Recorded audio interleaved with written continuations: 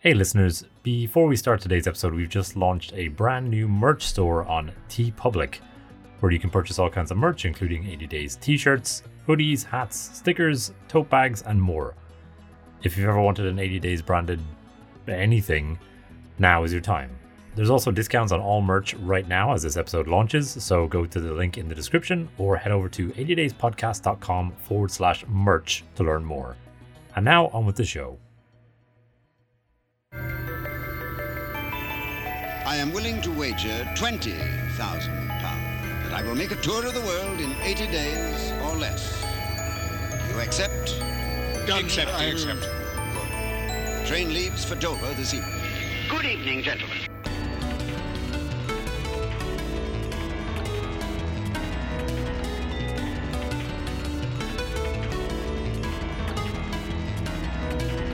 Hello everyone and welcome to 80 Days in Exploration Podcast. Today's podcast is brought to you by 3 history and geography nerds in an internet-powered balloon.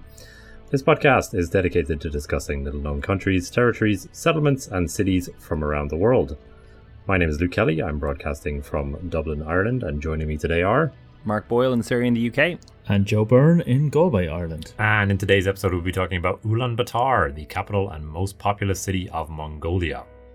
Ulaanbaatar, meaning Red Hero, was originally founded in 1639 as a nomadic Buddhist monastery, essentially a movable tent city, and was not permanently settled at its current location until 1778, where it became a crucial trading hub between Russia and China.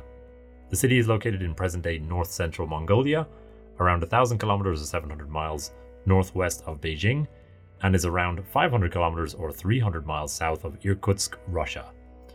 Its current population is around 1.5 million, meaning it contains around 50% of Mongolia's total residents, and is comparable in population to San Diego or Munich, although it is much more sparsely populated than either. At the end of the 17th century, present-day Mongolia became part of the area ruled by the Manchu-led Qing dynasty, and during the 20th century, Mongolia struggled against strong influences from the Soviet Union and China, until the Mongolian Revolution of 1990 led to the establishment of a multi-party democratic system. In terms of climate, it can be extremely chilly here. The city experiences an annual average temperature of minus 1.3 degrees Celsius, which is around minus 30 Fahrenheit, and temperatures in January can reach as low as minus 40 degrees Celsius, which is also minus 40 degrees Fahrenheit, making Ulaanbaatar the world's coldest capital city.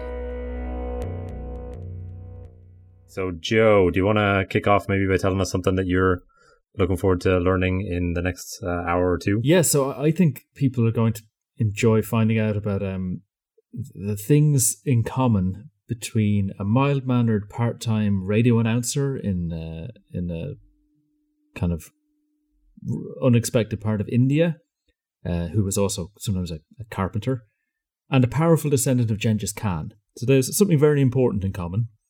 And one of them is more surprising than the other. Okay. I wondered how long it would take us to bring up one of the Khans, and it took less than 10 seconds. I mean, we can't talk about summer in Mongolia without Genghis Khan. Oh, yeah. But the killy elephant in the guys, room. We're not doing the history of all of Mongolia because that We would are be, not. Many centuries of global conquest. Yeah. Just no thanks. Ulaanbaatar. Yep. And Mark, what about you? What are you looking forward to telling the listeners about today? So I did the thing that you're not meant to do when you're trying to pull a section together that's tight and compact. And I read a whole book and then had to compact that entire book into one section of one section of one section. But among various things I learned from that book is the life story of a little bit of the life story of a bad man, a lot of the life story of a bad man, and possibly my most famous name for anything I've ever encountered. Ooh, interesting. Okay. Mine can be summed up in 2 words. Mongolian Thor. That's what I'm looking forward to talking about. All right. Excellent. Yeah. Okay.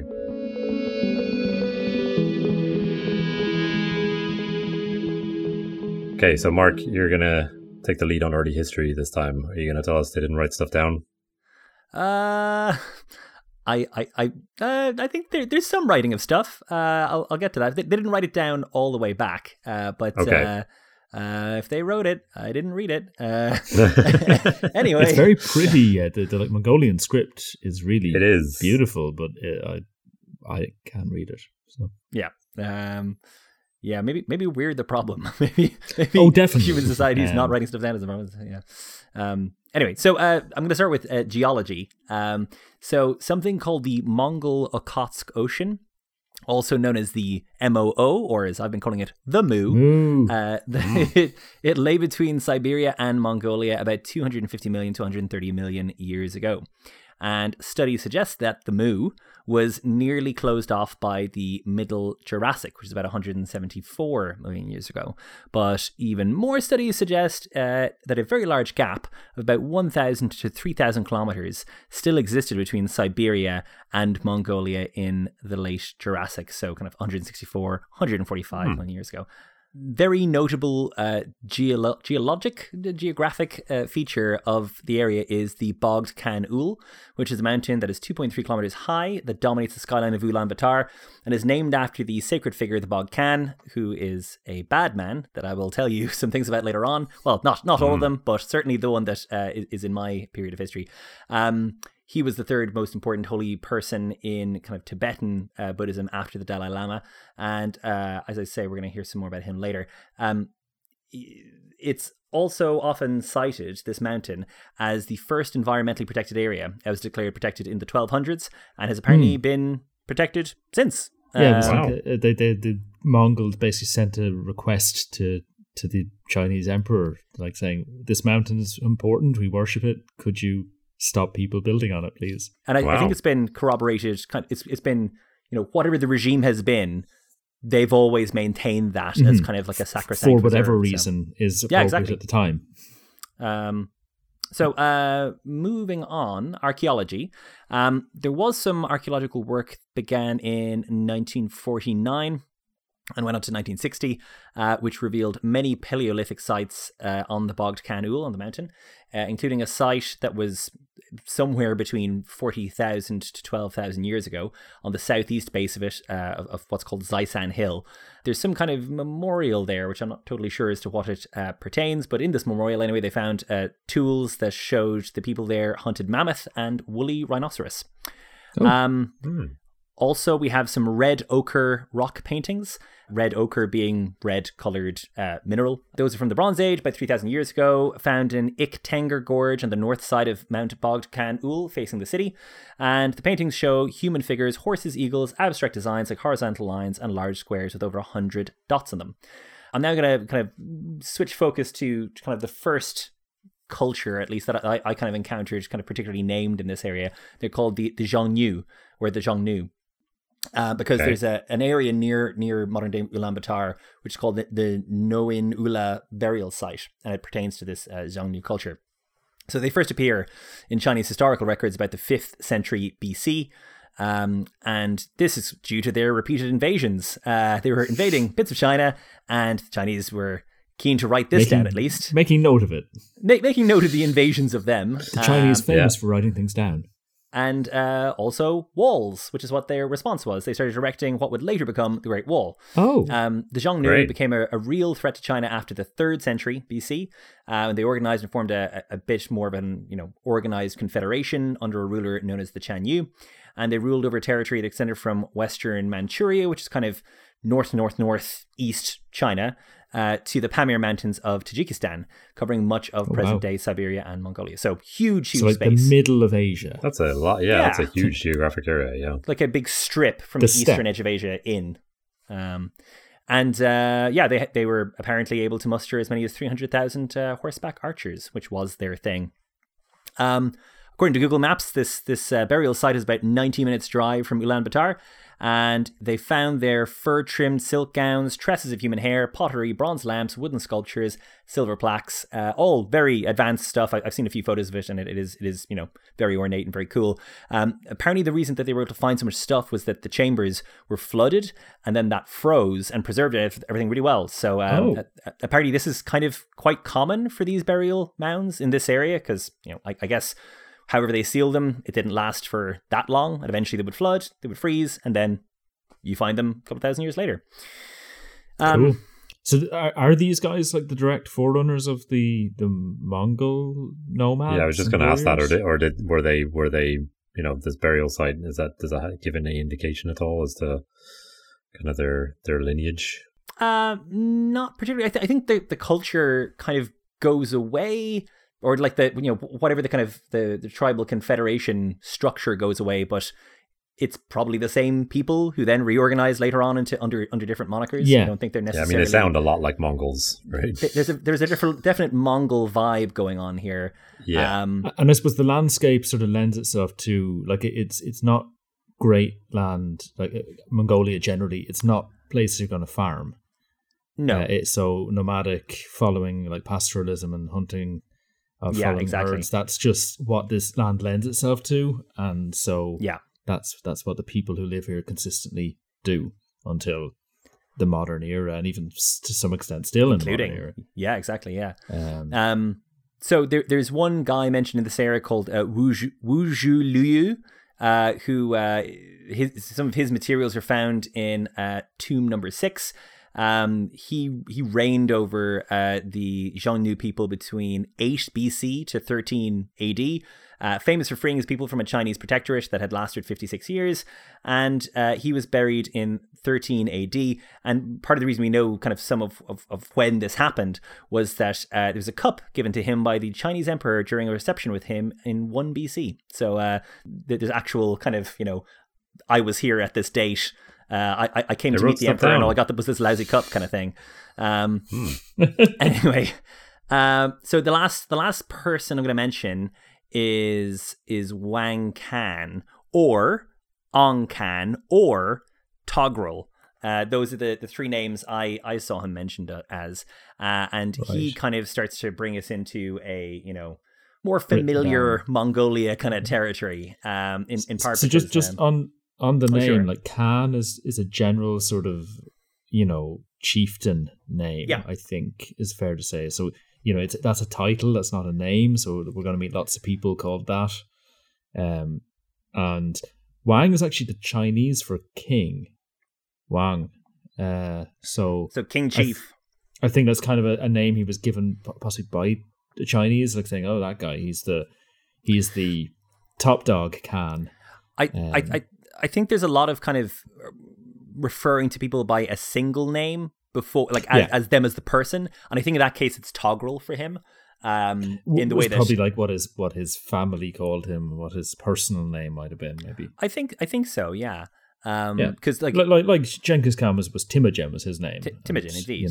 I mentioned how people did write things down, and one of the big things that I learned from this was that there's apparently a book called The Secret History of the Mongols, which is a big book about the Mongols. It was written for the royal family sometime after the 1227 death of can I say Genghis? A large part of me wants to say Genghis. I think it's Chinggis or something. I think we all pronounce it wrong. We also spell it wrong if it's Chinggis. But well, the Khan. Go with your gut, Mark. Go with your gut. Anyway, so in this, The Secret History of the Mongols, it mentions how a guy called Wang Can, this Togrul character I've mentioned, he had a palace in the Black Forest of the Toul River, and the Toul River is what runs through modern day Ulaanbaatar. And Wang Can was also the person that Marco Polo called out as being Prester John. And Prester John is, I kind of always think of it as Asian Christian El Dorado.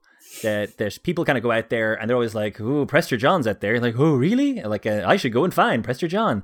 And he was this kind of legendary figure who ruled a big Christian kingdom in Asia or Africa sometimes. Really? Yeah, it's just this idea that there must be other Christian kingdoms. And Wang Can was a Nestorian Christian, right? I believe so. I read, like which he is fits the bill for that. Schismat, like a heretical sect of Christianity that actually caught on in Central Asia.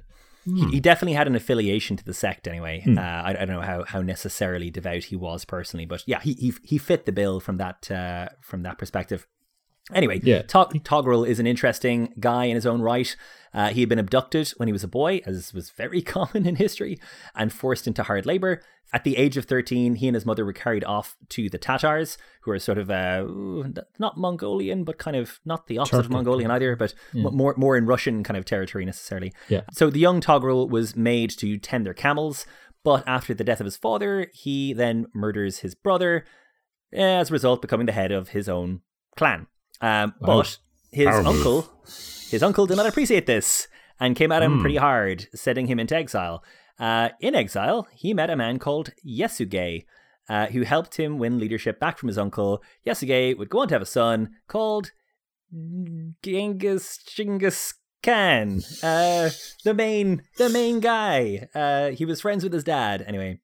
So Togrul would go on to take on as an adopted son, which actually helped them both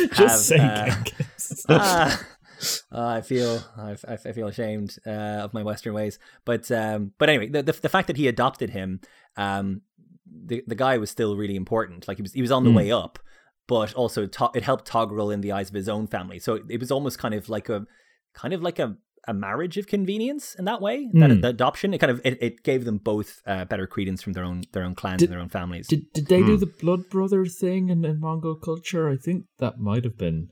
So I think he was blood brother with the father. Dad. Yes, with Yasuge. He was a blood brother with him, because I saw this kind of formal ways to like bind clans together. They did the ultimate commitment thing between two platonic men. That was the thing at the time. So yeah, for sure. But yeah, and that is it for me.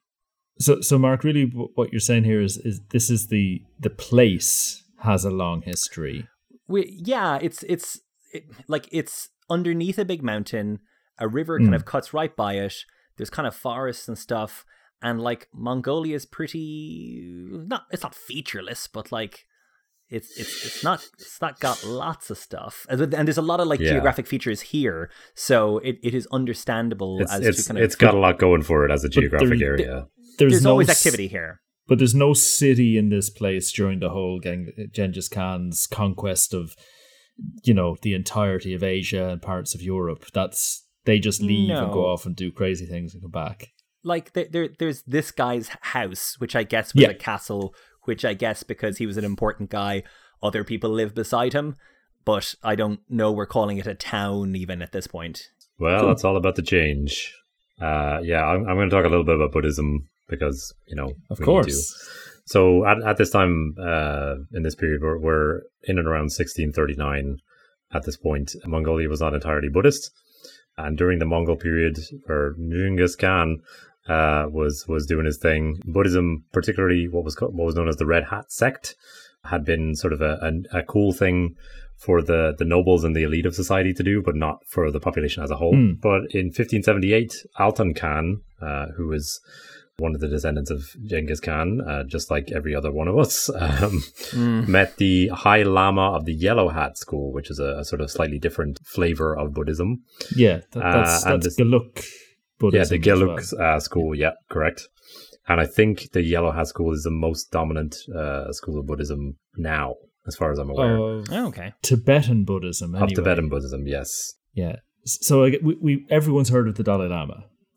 So he's the head of... The current Dalai Lama is the head of this continuing Yellow Hat Geluk school of Tibetan Buddhism. That started way, way, way, way back in this era. So this guy, Altan Khan, decides he's going to flip sides from red to yellow. He was converted and received the title King of Dharma. And in return, the Dalai Lama at the time, as the head of the Yellow Hat school, became the spiritual leader of the majority of Tibetan and Mongolian Buddhists. And therefore, Yellow Hat Buddhism began to spread throughout Mongolia and outside of the elite classes. I did make a brief attempt to try and understand the philosophical differences and gave up. I did too. Okay. I did too. I don't blame you, Joe. If I can't figure out the difference between Nestorian Christians and Roman Catholics with the cultural language too, then... Exactly.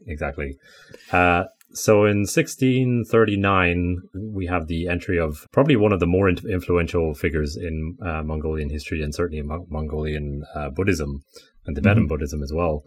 Zanabazar was this guy's name. Now, he wasn't, again, like our friends the Khans. He wasn't, that wasn't his birth name. He was the son of a Mongol Tushit Khan, and at the age of 4, he was declared spiritual leader of the Khalkha Mongols, which was the largest Mongolian ethnic group. This is the group which had sort of begun to convert to Yellow Hat Buddhism. And a convocation of nobles decided this 4-year-old, he had shown advanced intelligence, linguistic abilities, and strong religious devotion from a very early age, even earlier than 4, apparently. So this is a hardcore toddler we're dealing with. Yeah. The 5th Dalai Lama later recognized him as an incarnation of the, here we go, Jasvandamba line of spiritual rulers, and he was given the name Zanabazar, meaning Thunderbolt Scepter of Wisdom. Wow. So in my head, this guy is Mongolian Thor. Thunderbolt Scepter of Wisdom. But the idea here was like he was the reincarnation of some Tibetan scholar or seer or holy man, like the Dalai Lama and the Panchen Lama. Exactly. And it was a my impression is that it was a marriage of convenience in a way that this guy was one of the Khans, the descendant of the Khans, and was closely linked to this Mongolian ethnic group, the Khalkha Mongols. He basically tied them into the school of Buddhism, which was good for the Yellow Hats and good for. You're suggesting that a politician and a leader would try to manipulate very dedicated toddler, spiritual devotions of the people into that seems implausible. I have some of that in my section as well. It goes right into the 20th century. Yeah, it is very convenient that the reincarnation of this learned Tibetan holy man happens to be the son of one of the leading Khans. Exactly. In a real growth market. But, Buddhism moves in mysterious ways, and who are we to judge, Joe? Who are we to judge? Hot right now. There was never a Medici Pope, for instance. Yeah. But anyway, this guy, Mongolian Thor, Zanabazar, would go on to be crucial to the spread of Yellow Hat Buddhism, and would serve as a bridge between the Khalkha aristocracy and the Tibetan Buddhist hierarchy. So win-win-win. He also created the Soyombo script, which later became the national symbol of Mongolia, and it's on the flag at the moment and is a national emblem. I don't know if this is the script that they use in everyday language, but it certainly looks very pretty. We'll include a kind of example of it in the show notes so you can take a look. But they're kind of like the top and the right edge are always squared off, and then the kind of middle of the character always looks slightly different. And I think they're written downwards, like on top of each other, with the line continuing on the right. I can see that, yeah. I would call it like a backwards or. And then in the kind of like in the pit, the armpit of the oar, that's where the kind of symbols are. One looks like a shovel, one looks like a backwards question mark, another looks like a pair of scissors. But it is very beautiful. We could spend all day describing these obscure symbols through the medium of audio. And I demand we probably shouldn't. But anyway, the Mongolians wanted to build a cool house for this guy, Zanabazar. So they founded this place, which was originally known as Urgu, meaning palace yurt, but it later went on to be known as Ulaanbaatar in 1639. First located around 75 kilometers directly east of the imperial capital, Karakum, and around 230 kilometers southwest from the present site of Ulaanbaatar. So the city starts out as a collection of yurts it's a tent city, basically. Some political figure. And it moves around until it gets to the area Mark was talking about. That is my understanding. I think it moves more than 18 times or something. So it's known as a movable city at this point. And for nomadic people, why wouldn't you move your city? Absolutely. Everything's a tent. So it was known as the Yellow Screen Palace, Shira Bursin Ord, and later called Uga by the Russians, and Da Kuri by the Mongols. And from the 1660s onwards, basically a number of different Mongol tribes, mostly the Dzungar and the Khalkha Mongols, which are the group I've been talking about, began to vie for dominance with each other, as you tend to do. Zanabazar tries to broker a peace between the two sides, but even the almighty Thor is incapable of getting these Mongols to put down their swords and play nice. In 1688, a full-scale war breaks out between the two sides. Everybody is kind of warring all over the place, and Zanabazar decides he's going to get the heck out of Dodge and him and about 20,000 Khalkha refugees, mostly nobles, it should be said, flee south to China to basically just wait it out and see what's going to happen. And presumably bringing Urgu or whatever we're calling it with them. I don't know if they brought the city with them. I'm sure they brought significant parts of it, but I know don't think it definitely they brought... was in Inner Mongolia for a while, which is definitely modern-day China. Okay. I think that's the furthest it went. Right. And I think Inner Mongolia around this time was kind of being brought into Chinese influence further and further. Yeah, so it might that's be my understanding as well, Mongolia. yeah. Because what we call Mongolia today is basically nearly overlaps with what the Chinese would have called Outer Mongolia. Yeah. So by this point, Zanabazar is very cozy with the Kangxi Emperor, who was the ruler of the Qing dynasty, which was the dynasty that was ruling China at the time. He convinces some of the Khalkha war chiefs then to come over the Qing side in 1691, which brings many of them into an already powerful Qing army. Okay. The Kangxi Emperor then, perhaps owing to a word in his ear from Mongolian Thor, then looks northwards and thinks, those Dzungars are running right up there, and we have a nice big powerful army down here, and maybe I should do something about it. So 8 years later, the Qing have basically whacked the Dzungars and take control of Mongolia proper. They proclaimed that the new land, which formerly belonged to the Dzungar Mongols, was now absorbed into China. Like, they basically wipe out, like, it's not the main topic of this conversation, but like the Dzungar Mongols were essentially eradicated. Oh, yeah. In Western they were driven completely out, yeah. Which is something I'd never heard of until now. So, and the Qing dynasty claimed they were bringing together the outer non-Han Chinese with the inner Han Chinese into quote-unquote one family, united under Qing rule. I won't say anything about that. The Qing were Manchu as well. They weren't. They were, Chinese. Yeah, exactly. So, yeah, after the Dzungars have been taken out, Zanabazar returns to clean things up, although he doesn't return to Ulaanbaatar directly. And then upon receiving news of the Kangxi Emperor's death in 1722, Zanabazar immediately goes back to Beijing to conduct Buddhist rites at his funeral. And Zanabazar himself dies shortly after. Some believe he was poisoned by the new emperor, although that's never been proven, about 6 weeks after the Kangxi Emperor, and he was 88 years old. So this guy managed to, he was a noble, but he still managed to live until 88 in, the 1700s in Mongolia. So I feel like that's a worthy achievement. That yellow yurt palace was meant to be real good. It looked real nice in any of the drawings I've seen of it. And I'm sure he had the best of care. But it's not like Robert Mugabe. Yeah. Could I just say something, Luke? We both briefly listened to that interview with Dr. Uranchimeg Sultimin about her book about the monastery on the move.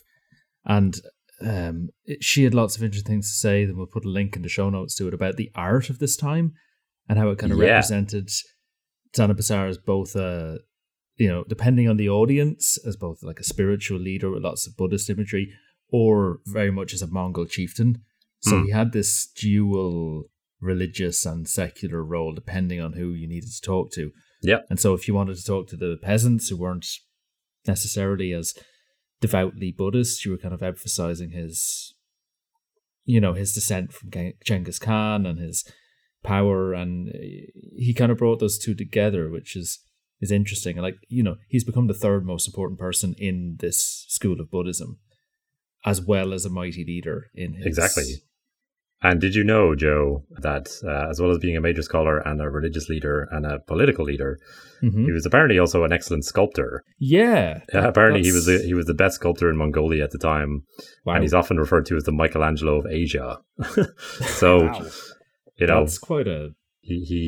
I've seen some of the stuff that he did. Is mostly it's like carvings of Buddha, but they are quite impressive. Buddhist deities or saints. Yeah. But it's also fascinating that she had an idea that maybe they moved the monastery around almost to bring it to the nomads as much as it was to follow and probably to spread Yellow Hat Buddhism, I'd imagine, as well. Kind of make sure you brought it to the people and made this Buddhism an important part of their lives. Yeah, exactly. Nice idea. So in 1727, the Treaty of Kyathka, which established and governed relations between Imperial Russia and the Qing Empire, was signed. And almost immediately, Ulaanbaatar becomes a crucial point on one of the largest trade routes between these two nations, and also acted as a collection point for goods coming from further west. So, goods that may have been coming from Western Europe through Russia and on into China. The most traded items coming from Russia to China were furs, and going the opposite way was tea and silk. And apparently this is when tea became the national drink of Mongolia, having not been. I mean, China's been drinking it for years, and Russia basically got hooked on the stuff too when it became available. It is real good. By the time of Zanabazar's death in 1723, Urga had already become the preeminent monastery in Mongolia in terms of religious authority, and a council of 7 of the highest-ranking lamas made most of the religious decisions in the city, and had also become the kind of commercial center of this region of Outer Mongolia. And by 1778, the city may have had as many as 10,000 monks living in it. That's a lot of monks. Exactly. That is plenty. That's a lot of monks. We'll take a quick break here, and we'll be back after this.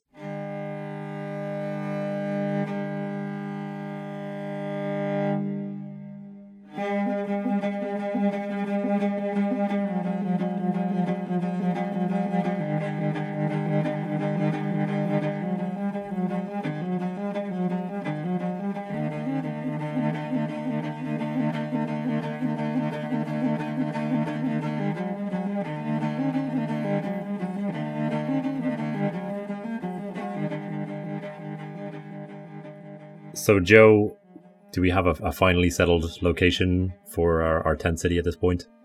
Yes. So, after moving apparently 29 times to various mountains and rivers and the Gobi Desert briefly, in 1778, the monastery collection of yurts, I'm sure people have seen yurts before. These are the kind of traditional Mongol residencies. Are really quite impressive. I've seen them tents. referred to as girs. G-or I think gir is the Mongol word. Okay. Ger or gir, but yurt is the, I think it means the same thing. But by 1778 it had pretty much settled in the Tool River Valley that Mark introduced earlier. So where Wang Khan was based, just north of Bogd Khan Ul Mountain. I would have assumed that over those 29 different moves, the city was probably growing all the time. So the amount you said we had 10,000 monks. It didn't start that way. So yeah, it probably became impractical at a certain point to keep. I would have thought so, yeah. Particularly in the Gobi Desert.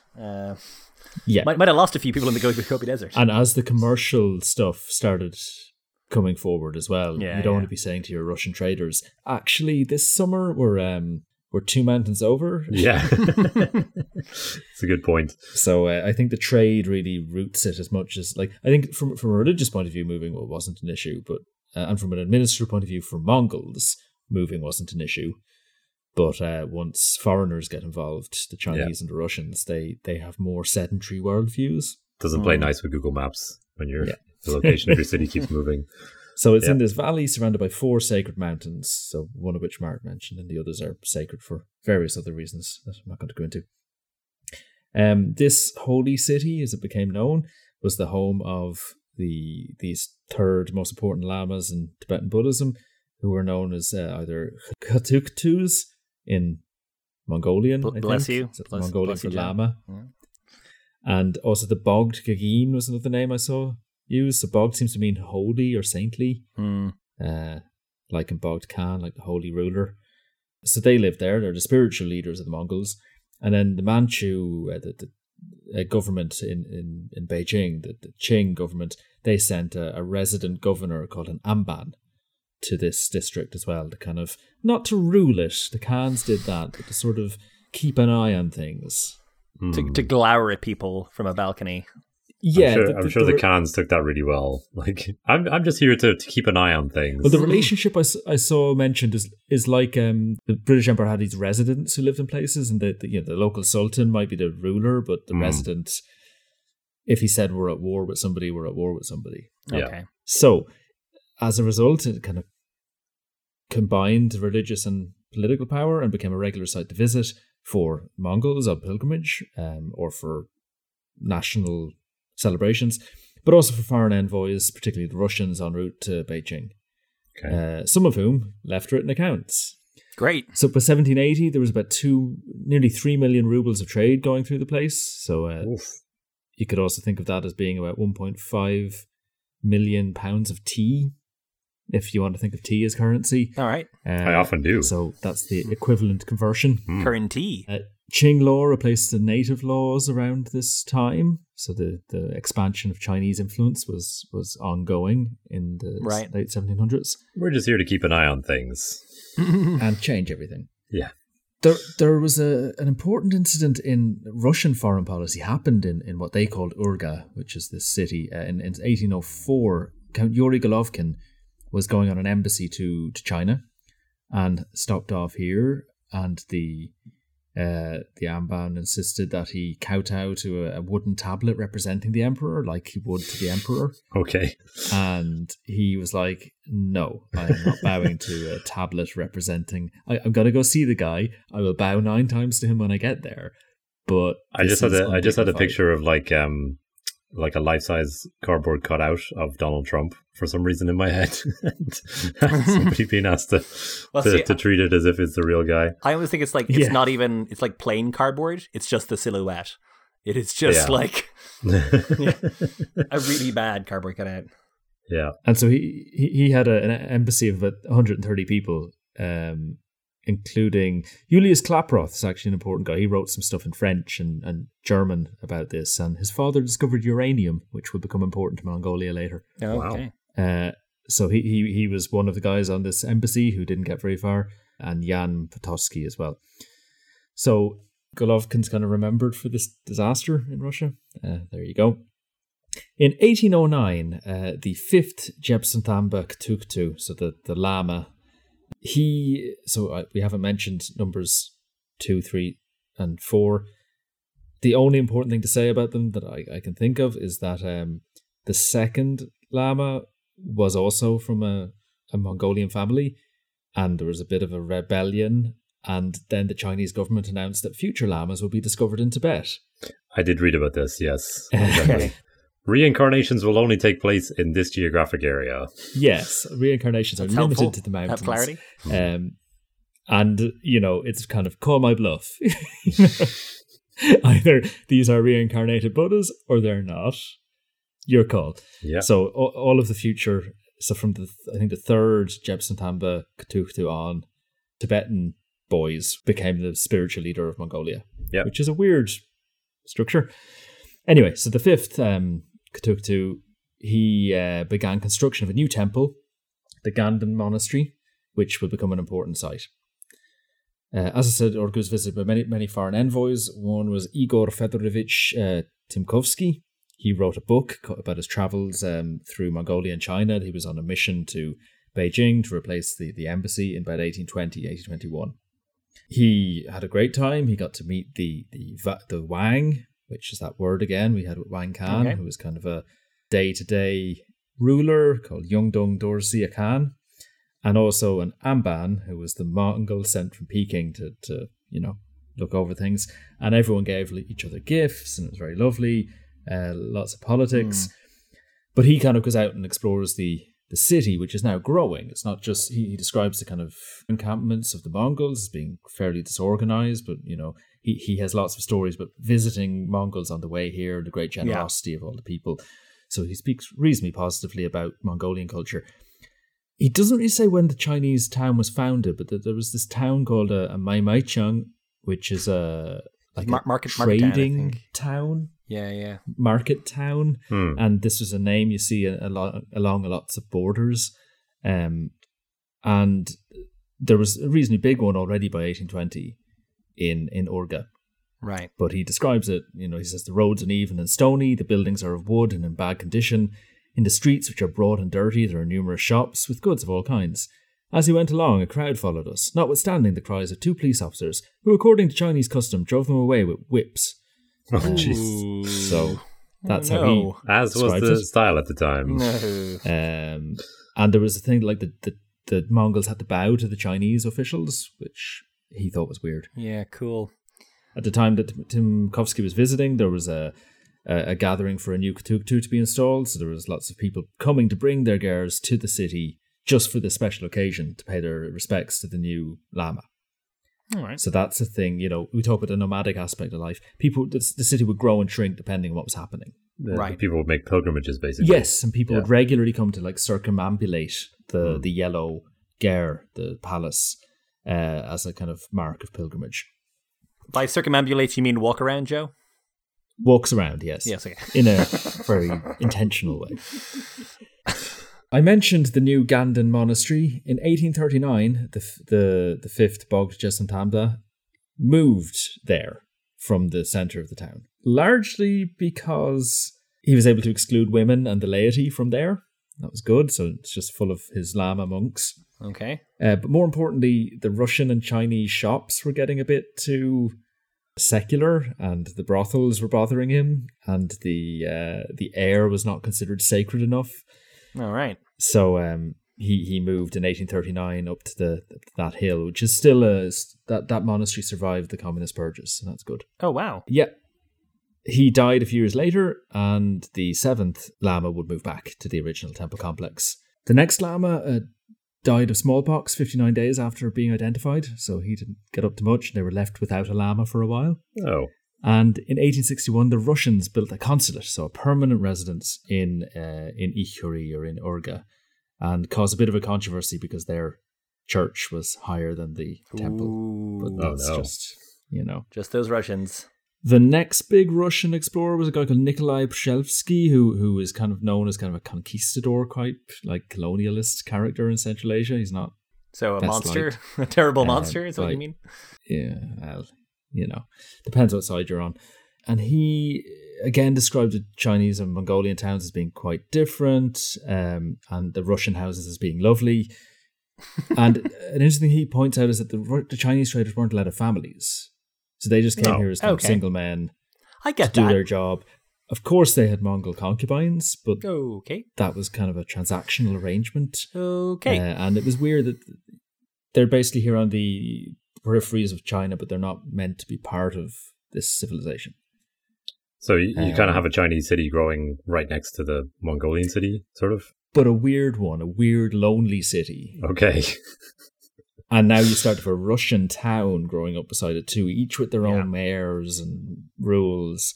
So it's a very strange place. Okay. He speaks very glowingly about the beautiful temples with their gilt cupolas and the palace of the Kutuktu being almost indistinguishable from a temple. He couldn't tell the difference.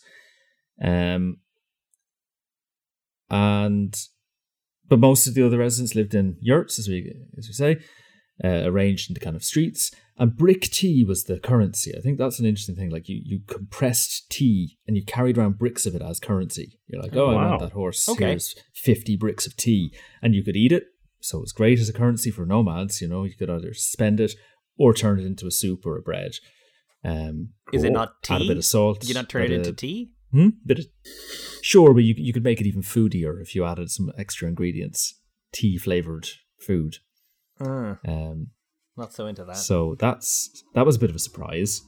In the 1870s, up to 10,000 of the population were lamas still. So about a third of all Mongol men, like the oldest and most families, became a priest. So very religious city. It's like Ireland in 1952. Ooh.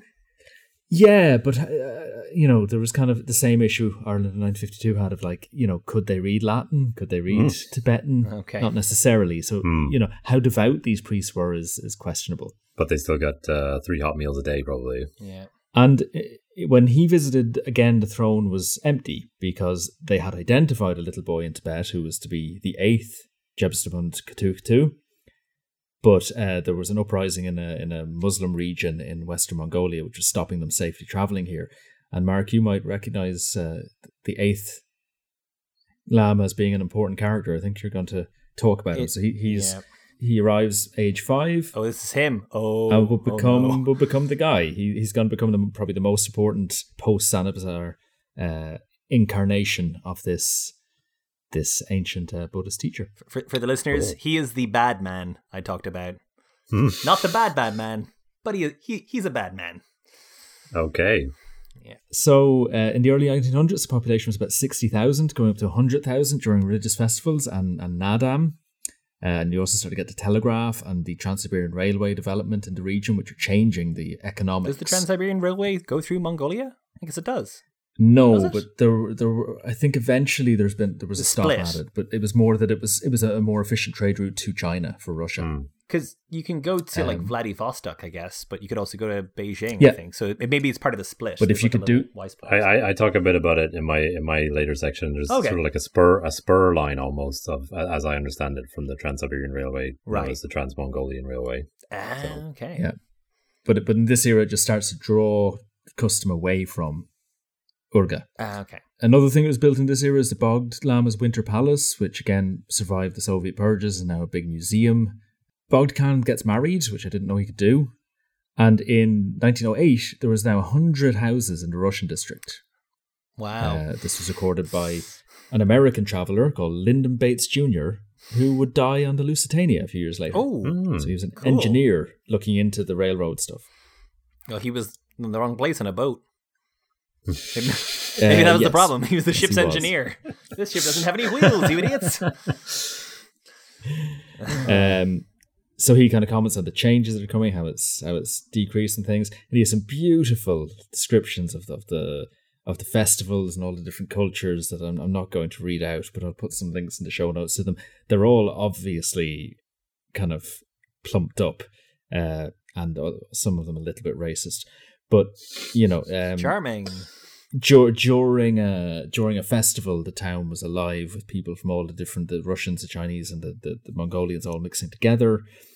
He gets a story off a friend about like the Dalai Lama visiting Urga in 1904, staying in the Gigin monastery and being very austere, godly monk from Lhasa.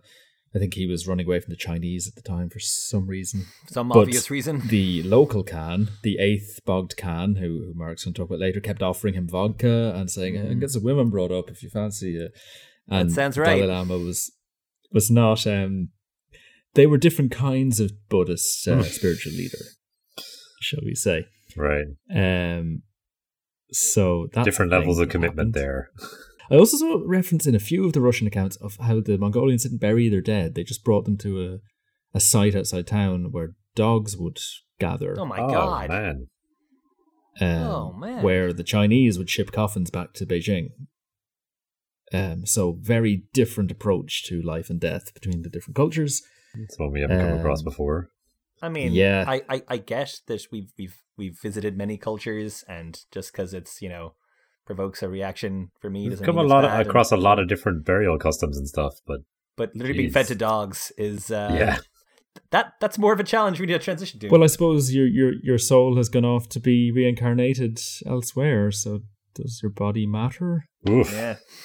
Anyway. The relationship with Qing China gets real bad in the early 20th century. Yeah. Okay. So Qing has been, we've talked about the Qing before, in Kowloon Walled City, in various other episodes about how Chinese imperial power starts to fall apart around the Boxer Rebellion, the Taiping Rebellion. In the face of Western colonialism, China's not really holding together, and internal weaknesses start to appear, and regions start to break away. And they basically, because they've spent so much on these wars, they need silver. The Mongols don't have silver. They have livestock, and that's what they've always paid their taxes in. So now they have to pay in silver. They get into debt with the Chinese merchants to get the silver. It's not good. And then there's these new policies come in from Beijing to try and Hanify Mongolia, settle it a bit more with farmers, ethnically Han farmers, as a bulwark against That's Russia. hard to believe. That doesn't sound like the China I know. Well, but for all the time up to this, Mongolia had been treated differently, and Manchuria had been treated differently by the Qing. They were like, these are not for Han people, these are separate. And that's why they couldn't keep wives, they couldn't bring their families. But now they were being encouraged to.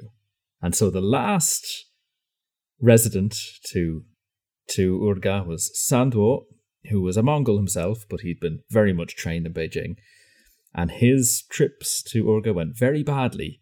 Soon after his arrival, he tried to break up a fracas between some drunken lamas and Chinese merchants.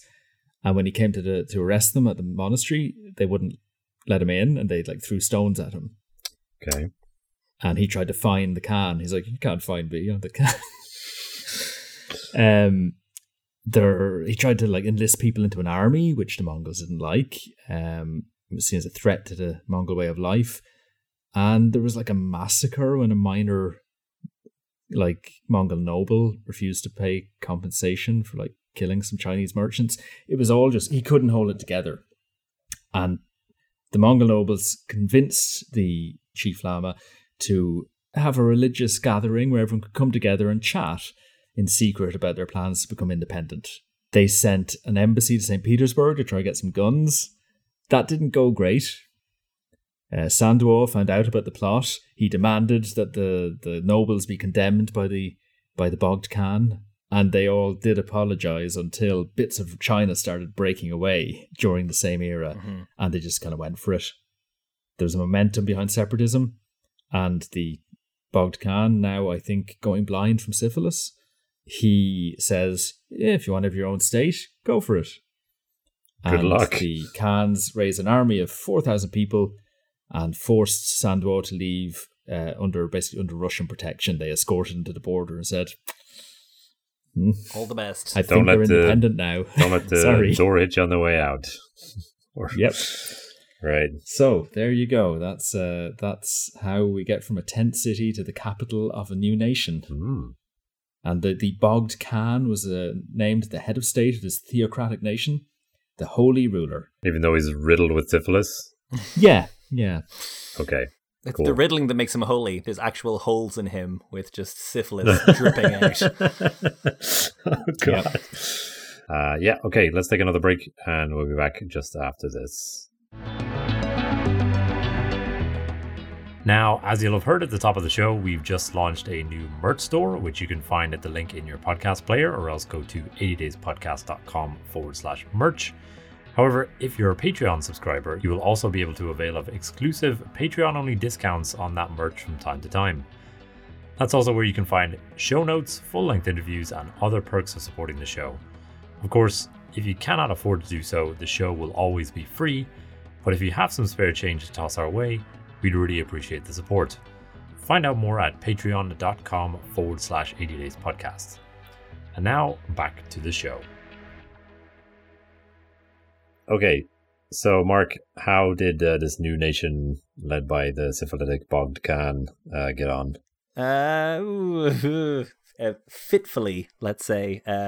Things are going to change, and then change again. But just a word on our dear friend, the Bogd Khan.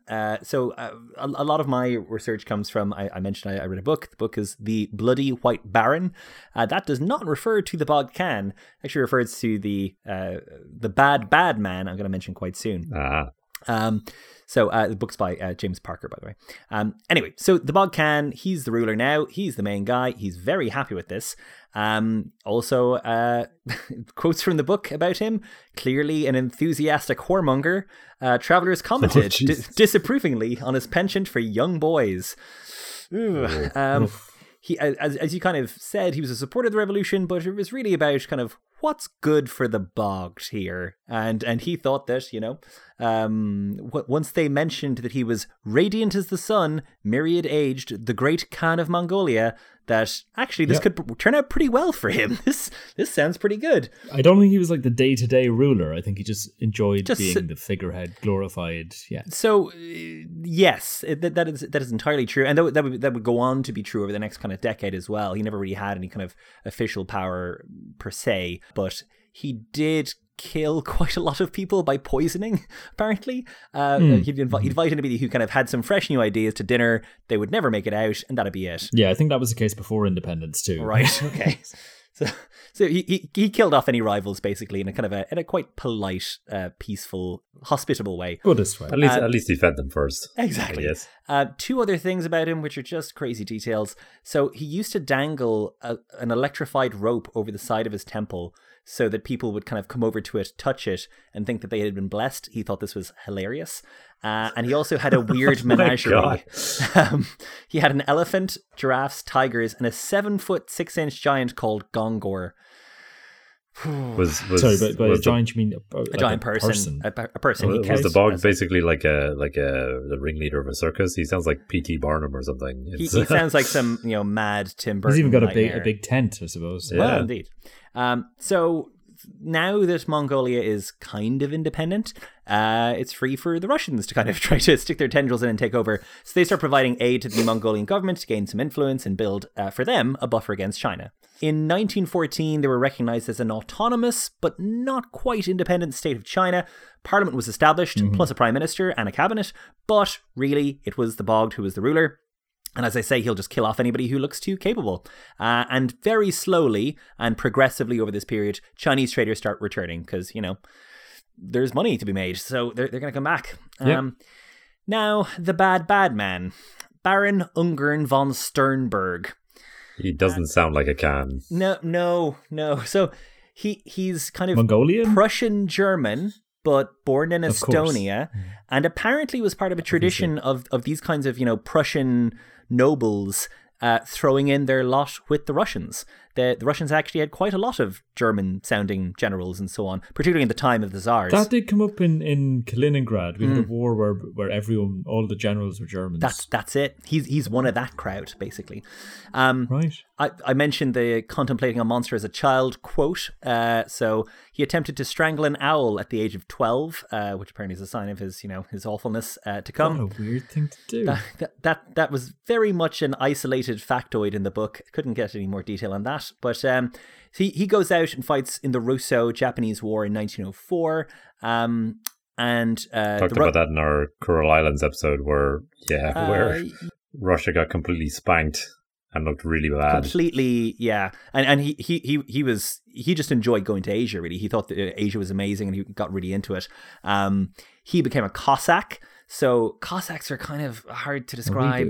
Kind of like a paramilitary horseback slaughtering party. Kind of like they're kind of like not quite the normal organized army, but like they're kind of but known for being very killy indeed. And they go out to the Far East, and he finds himself drawn to a group called the Buryat, who are kind of similar culture to the Mongols. Yeah, they live sort of on the borderlands, around where Kyaka is, where the trading exactly route through to Urga was. So he himself, violent, hard drinking, sent away from many individual army units for dueling and general violence. Quote, he is a creature whom one might call suspended between heaven and hell without the least understanding of the laws of this world. That was I think a contemporary quote, actually. So somebody who knew him said that about him. Wow. 1913, autumn, he arrives in Urga. There's no plumbing. People who went out at night brought a stick to beat back the feral dogs. So that makes more sense in your previous comments. I mentioned that. Yeah. There's the Chinese and the Russian enclaves. One thing I thought was interesting is the main currency at this period was either brass Chinese cash or Mexican dollars, which apparently was relatively common. Yeah, they were kind of just like a stable common currency. Population of Urga. It's sounding more and more like the Wild West as we go forward. It's the Wild East. You're right. It's the Wild East. Yeah, it's the Wild East. So population 25,000. 40% of that is affiliated with a monastery or another. So he hung around in Urga for a while in 1913, but got pulled back into the army to fight in World War I, serving in a unit with a 200% casualty rate. And he also fought in the second Battle of Tannenberg, the first one being in our Kaliningrad episode. Oh. In this battle, 1 out of every 15 Russians made it out of there. Ungern was one of these guys. Again, another quote about him, war was his natural element. After the revolution, he, along with another German-Russian guy, went about this area of the world, kind of on the border with Mongolia, recruiting for the Civil War. He was on the kind of anti-Soviet side. Oh, of course, the Russian Revolution's in happening. 1917. So China's collapsing and becoming a republic. Russia's going communist, and Mongolia is saying Europe is devouring itself. Cool. So this is a messy time to do anything. It's a very messy time. So he starts recruiting Mongol border tribes, some of the Buryat, but also a group of Japanese who just wanted to kind of, Japan is kind of getting more powerful here and just wants to project their power into this region. And a lot of Czechs as well.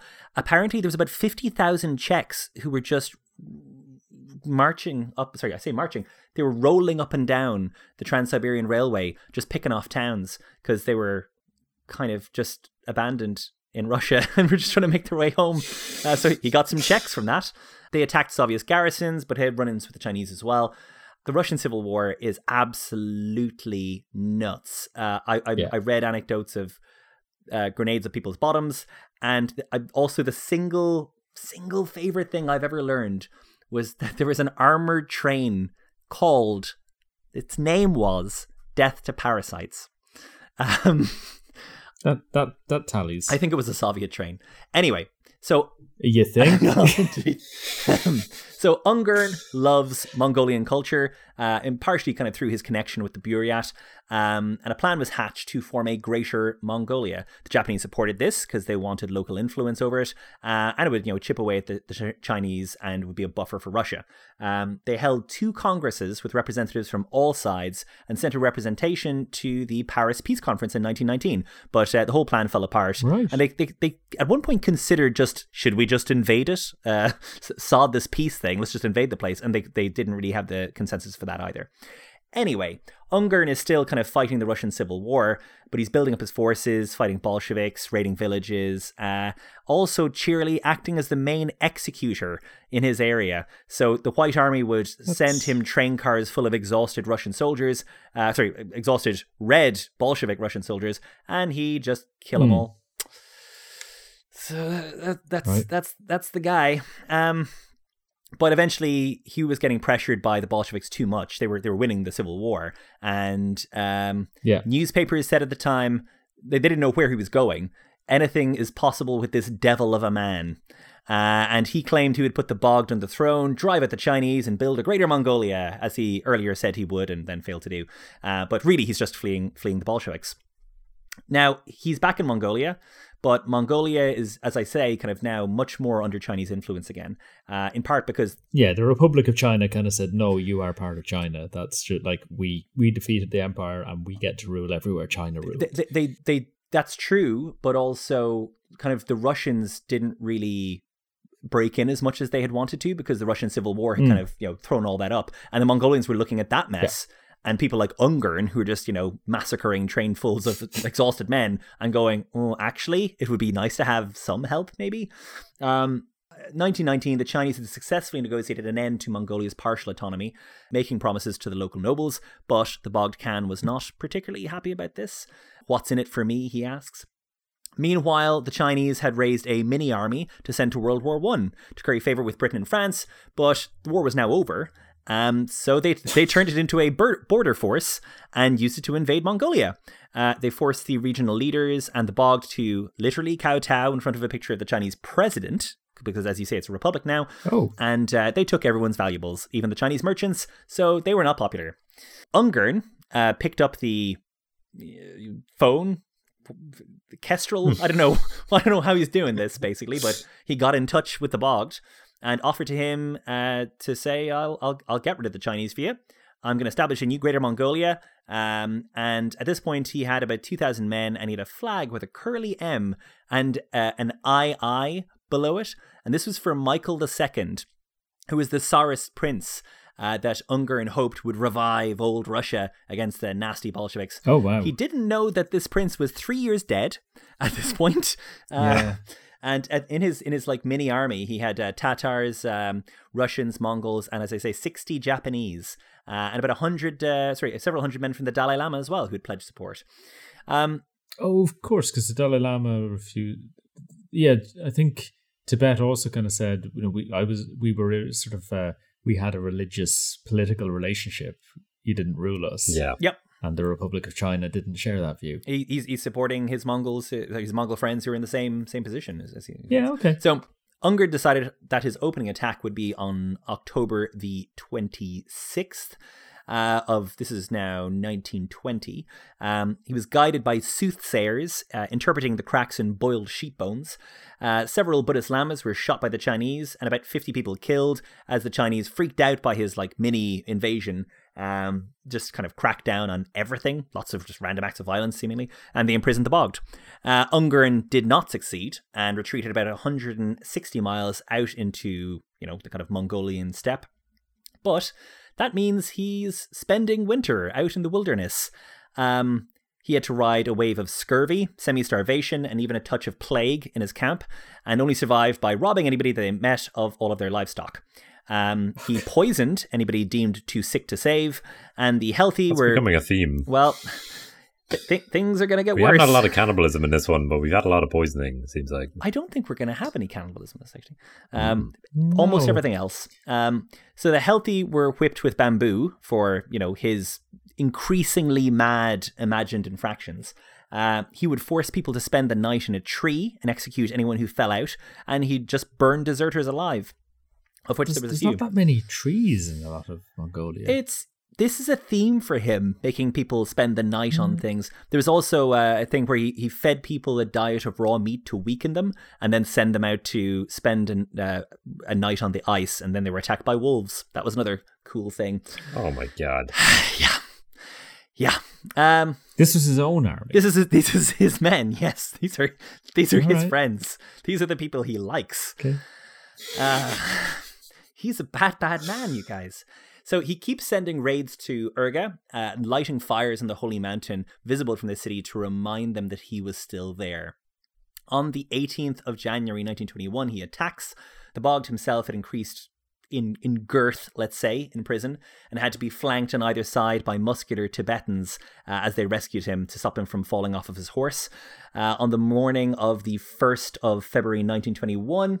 Glamorous. Yeah, exactly. The Chinese officers stole every vehicle and bit of gasoline they could and fled. The Chinese soldiers were either funneled into machine gun kill boxes as they fled or died in savage bayonet cleaver fights in close quarters.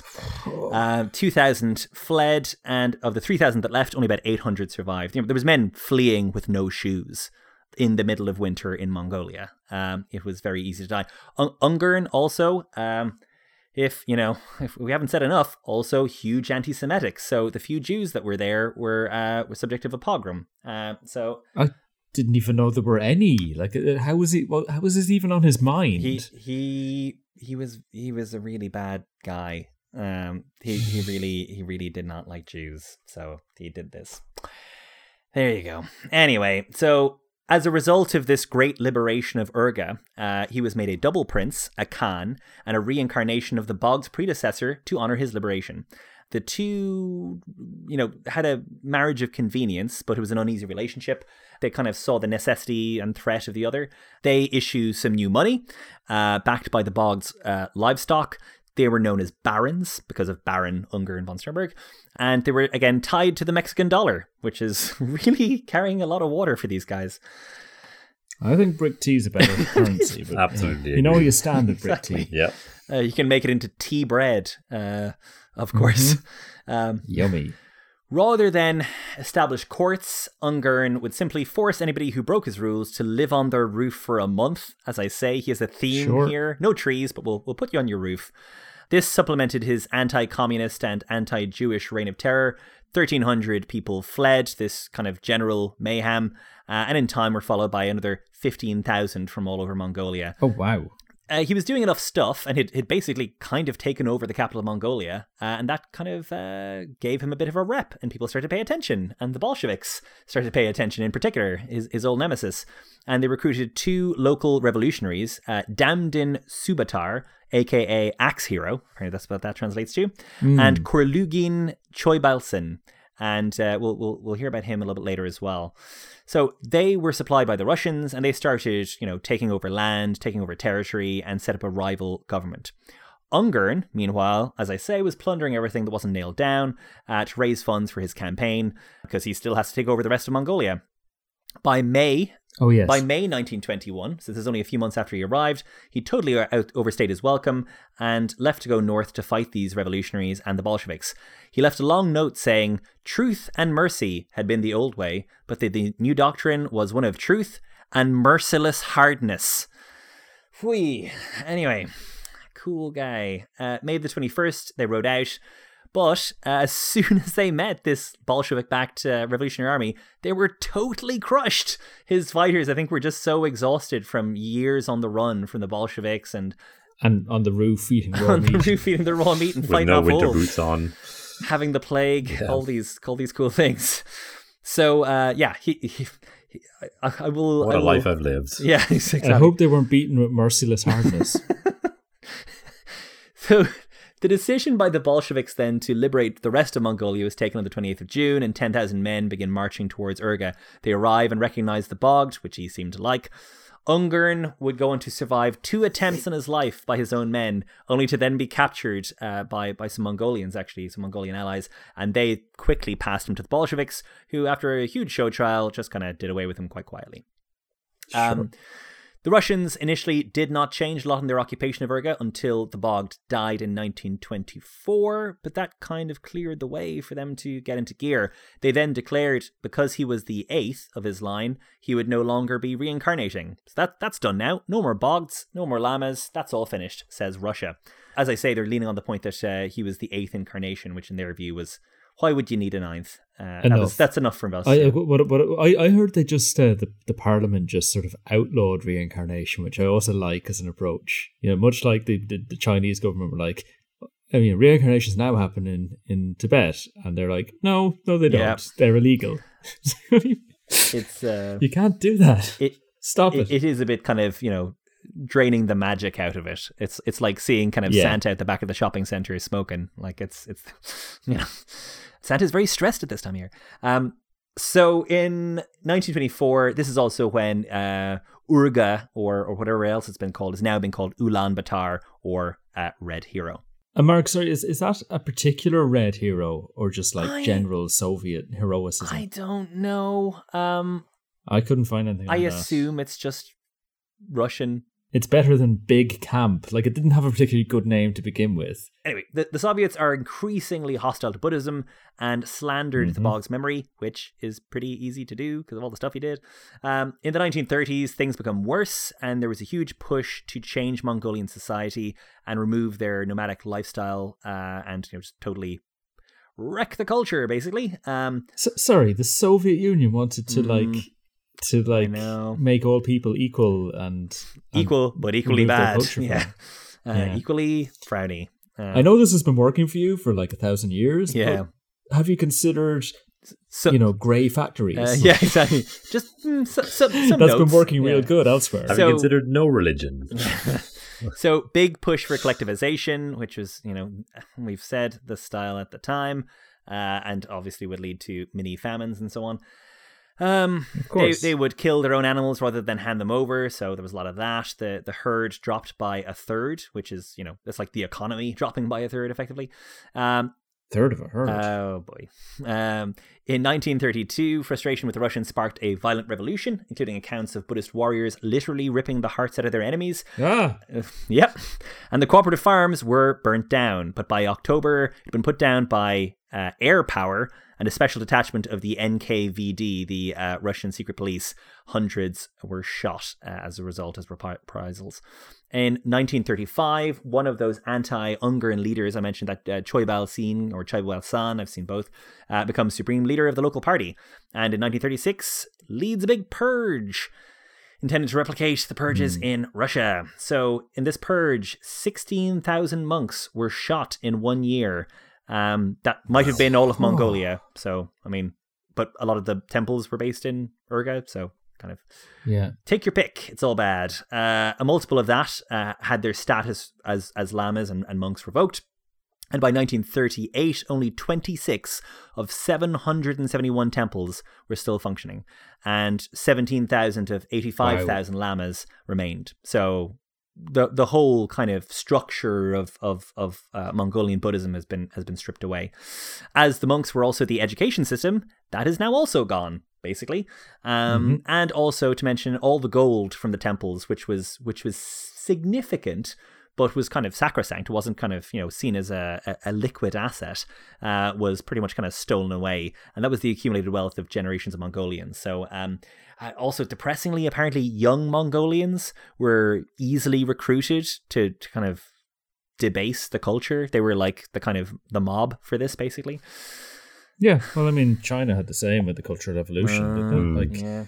Your parents are wrong. Join the new movement. Yeah. A fresh new sound. No, it's very depressing. I believe the Ganden Monastery is the only monastery that survived this. And the anecdote I heard was like some visiting, US envoy asked to visit.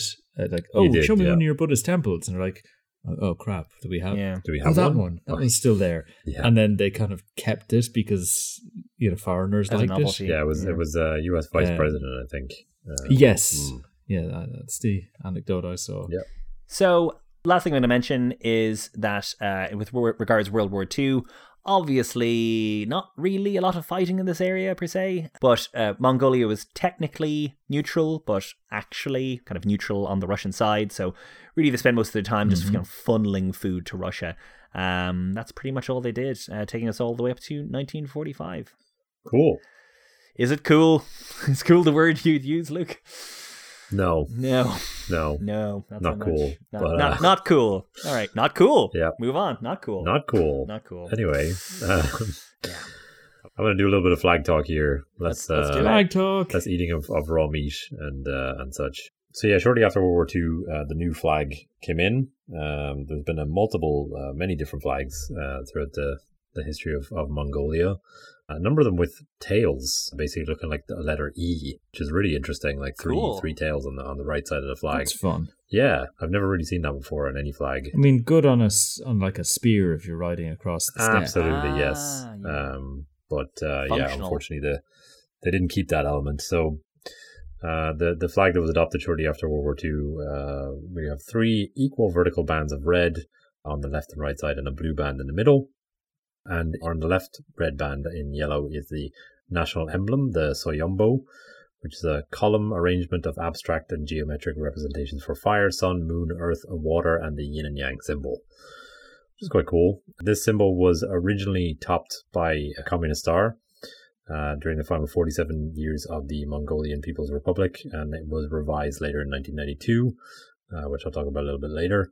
But yeah, that's the flag. What do you guys reckon to this flag? I like the very distinctive symbol. That's nice. It is. Good branding. It is. I mean, the rest of it's fine. I'm not sure why they don't have it in the middle. It feels like it would work better in the middle. Yeah. But there you go. I do know in China, the left side is considered the side of honor, so maybe. Interesting. I think the blue is supposed to represent the sky, is my understanding, but I don't see why that would preclude it from sideways having the symbol in it. Anyway, in the immediate aftermath of World War II, Soviet Union began to exert its influence pretty heavily on quote-unquote independent Mongolia. This was done largely through the Mongolian Revolutionary People's Party, which was a ruling party at the time and established very strong ties to the USSR throughout the 20s and 30s. The Republic of China officially recognized Mongolia in 1946, and the two countries signed a friendship treaty in February. Oh, of course, because the Republic of China was now Mao's Republic of China. Yes. Yeah, okay. So, post-World War II. Under Choibalsan's rule, there were some improvements in Mongolia's infrastructure. Roads were improved, communications were improved, mostly with Soviet assistance. And steps were taken to improve the country's literacy rate, which had obviously been devastated by the purges. Is this when they introduced the writing in Cyrillic letters? I believe so, yes. So the nice Mongolian script was kind of replaced with Russian-looking.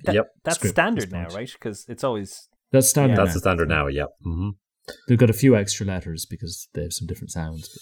But the 11th Party Congress was held in December 1947, which improved Mongolia's first 5-year plan to intensify development of the economy, industry, animal husbandry, and agriculture. In 1952, Choibalsan died, and we have a new character enters the scene, Yumjanin Tsendenbal. And he came to power and swiftly purged his political rivals, and he would go on to be the longest-serving leader of any Eastern Bloc country, serving over 44 years in office until his eventual expulsion in 1984, which I'll touch on a little bit later. I read an interesting book by a guy called Melvin C. Goldstein. It says, the goal of the Mongolian Revolutionary Party was to transform Mongolia from an underdeveloped nation of herders into a modern agro-industrialist socialist state.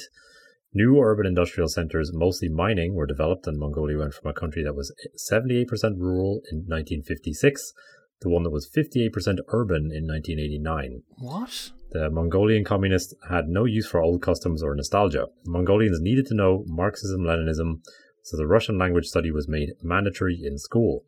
This enabled many, if not most, of the country's intelligentsia to study and travel in the Soviet Union and Eastern Europe. Reciprocally, tens of thousands of Russians and Eastern Europeans have lived and worked in urban Mongolia. Thus, while Mongolia's capital city Ulaanbaatar was 2,900 miles from Moscow, intellectually and emotionally it was right next door. Wow.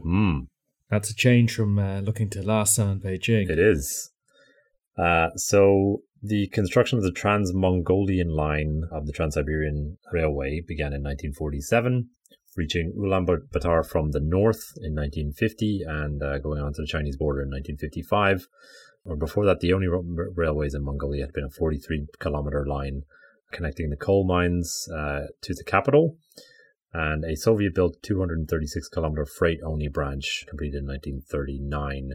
So, yeah, this definitely helped with economic development, similar to kind of what we talked about before, linking China and Russia, and Ulaanbaatar being a handy stop-off point on the way. Yeah, and when trains went the other direction, it really cut Ulaanbaatar off from this trade. Exactly. So this kind of restores some of that. Exactly. In 1960, a new constitution was adopted, and it marked the beginning of the country's shift towards being a more industrial agricultural society. And it highlighted the Mongolian People's Revolutionary Party as the quote-unquote guiding and directing force in society and its all-conquering Marxist-Leninist theory. Yeah. That's not unhinged at all. Sounds flexible. Yeah. 1972 saw the death of Jamsrangin Sambu, who had been the president to the mid-50s. And I was just reading a little bit about this guy yesterday. He was also appointed, part of his path to power, he was appointed to be ambassador to the USSR in 1937, despite having no diplomatic experience and never having traveled abroad. Oh. That was fantastic. Like, this guy is appointed to be ambassador to your most important international, partner, and he'd never even been abroad. Anyway, so the presidency remained vacant for a couple of years until 1974, when Tsendenbal filled it himself. So he's basically becoming kind of both president and prime minister, I think, at this point. Healthy, yeah. I mean, it's kind of a Baud Khan move. Just add high priest. No one's using this. Exactly. I guess I could just. Okay. Nope. I'm just going to step right in here. So he adopted the title of Secretary General, and in December he began another series of purges of prominent party members, which he described as rooting out the weeds. The party ordered the registration of all typewriters, duplicators, and photocopiers in an attempt to control the dissemination of information. My God. Great. So you can see the direction that things are going. Most of the old Ger districts were replaced by Soviet-style blocks of flats. Notoriously attractive. Yeah, often directly financed by the Soviet Union. And so most of what you'll see in modern Ulaanbaatar is the result of Soviet construction from the 1960s to around 1985. There were also cinemas, theaters, and museums built in the city around the 50s and 60s. And there were increases in the number of green spaces in the city. But as you mentioned, Mark, due to the influence of socialism, many of the monasteries, temples, etc. were destroyed or closed. Television broadcasting, which was heavily controlled, began in September 1967. And in November 1973, Mongolia and the Soviet Union agreed to build a copper mining and ore concentrating joint venture, which proved crucial to developing Mongolia's prosperity on the basis of its mineral wealth, and is still crucial today. I'll talk a little bit about the economy at the end of this episode, but through the 1980s, Mongolia's industrial sector became increasingly important, and by 1989 it accounted for an estimated 34% of material products, compared to 18% from agriculture. So it really becomes like we see this kind of 180-degree turn from being an agricultural society to being, a producer of minerals and ore. And today it makes up the vast bulk of Mongolian exports. Throughout this period, the country as a whole, as well as Ulaanbaatar, began to develop stronger and stronger ties with the USSR, move further and further away from China. Tsendenbal was an adamant supporter of the incorporation of Mongolia into the USSR, particularly in the 60s and 70s, although I believe he did later change that stance. But he was encouraging basically Mongolia to just be absorbed into the greater USSR, but never managed to quite make it happen. In January 1966, Mongolia and the Soviet Union had signed a new treaty of friendship, cooperation, and mutual assistance, which included several secret protocols allowing Soviets to stationed troops, aircraft, and missiles in Mongolia, which the Chinese were very unhappy about. Those tensions sort of peaked in the 1970s when Mongolia accused China of wanting to annex itself, and China in turn accused the Soviet Union of occupying Mongolia by stationing troops and military equipment there. And in 1978, they called for the complete withdrawal of Soviet troops from the country. Mongolia, in response, then began expelling Chinese immigrants in early 1979, accusing them of quote-unquote expansionist plots, which deepened the distrust between the two countries. So really, by the time we get to 1980, there was really a tug of war happening between Russia and China, with Mongolia really leaning towards the Soviet side. I think that was a broader tug of war. Yeah. That they had been on the same path for a while. Exactly. And then there was a split in sort of direction. Yep. And the population of the city by this time had risen to around 500,000 people. However, Tsendinbal began to be frozen out in the early 1980s, particularly after the ascension of Leonid Brezhnev in the USSR, who began to normalize relations with China. So the temperature begins to decrease a little bit. And in August 1984, Tsendinbal himself was removed from all of his party posts while on holiday in Moscow. And so he never came home and died in exile in 1991. Oh, wow. Yep. That's quite bloodless. Yeah. I think he probably realized that if he were to go back to Mongolia or to Ulaanbaatar, he probably wouldn't be received very well. Yep. His replacement, a guy called Bat Monk, called for the reform of the political system and criticized Tsendinbal extensively. But his attempts at introducing versions of the Soviet policies of glasnost, or openness, and perestroika, which was economic and political restructuring, were largely ineffective. But normal diplomatic relations resumed between Mongolia and China in 1986, just in time for the fall of the USSR. Brilliant. So really snuck in under the wire there. And then we have the bubblings of democracy happening in Mongolia at this point. As happened across a lot of the Eastern Bloc. Exactly. I mean, the Soviet Union collapsed piecemeal. Yep. Didn't all go in one go. Exactly.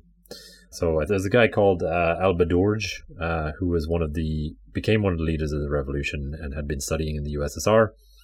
And he had heard of the ideas of Gorbachev, particularly glasnost. And he began to spread those ideas to other young, politically minded people in Mongolia. And he, along with 12 others, were the founding members of a group known as the 13 Leaders of Mongolia's Democratic Revolution. And they staged their first major protest in Ulaanbaatar. They kind of gathered people anyway on the 10th of December 1989, largely influenced by the fall of the Berlin Wall, which happened about a month earlier. And Albadorj announced the creation of the Mongolian Democratic Union. So we'll take a quick break there, and then Joe, you can tell us how that all panned out.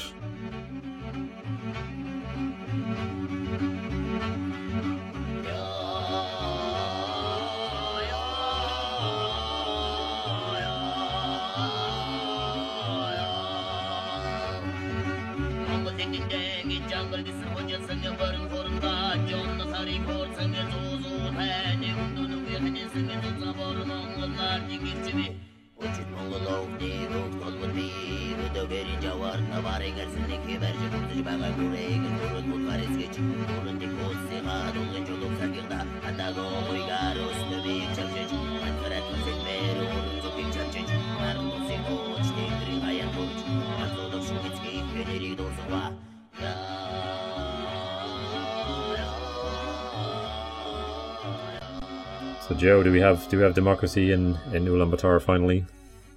Yeah. Yay! Happy Christmas! All right, next section. Yeah.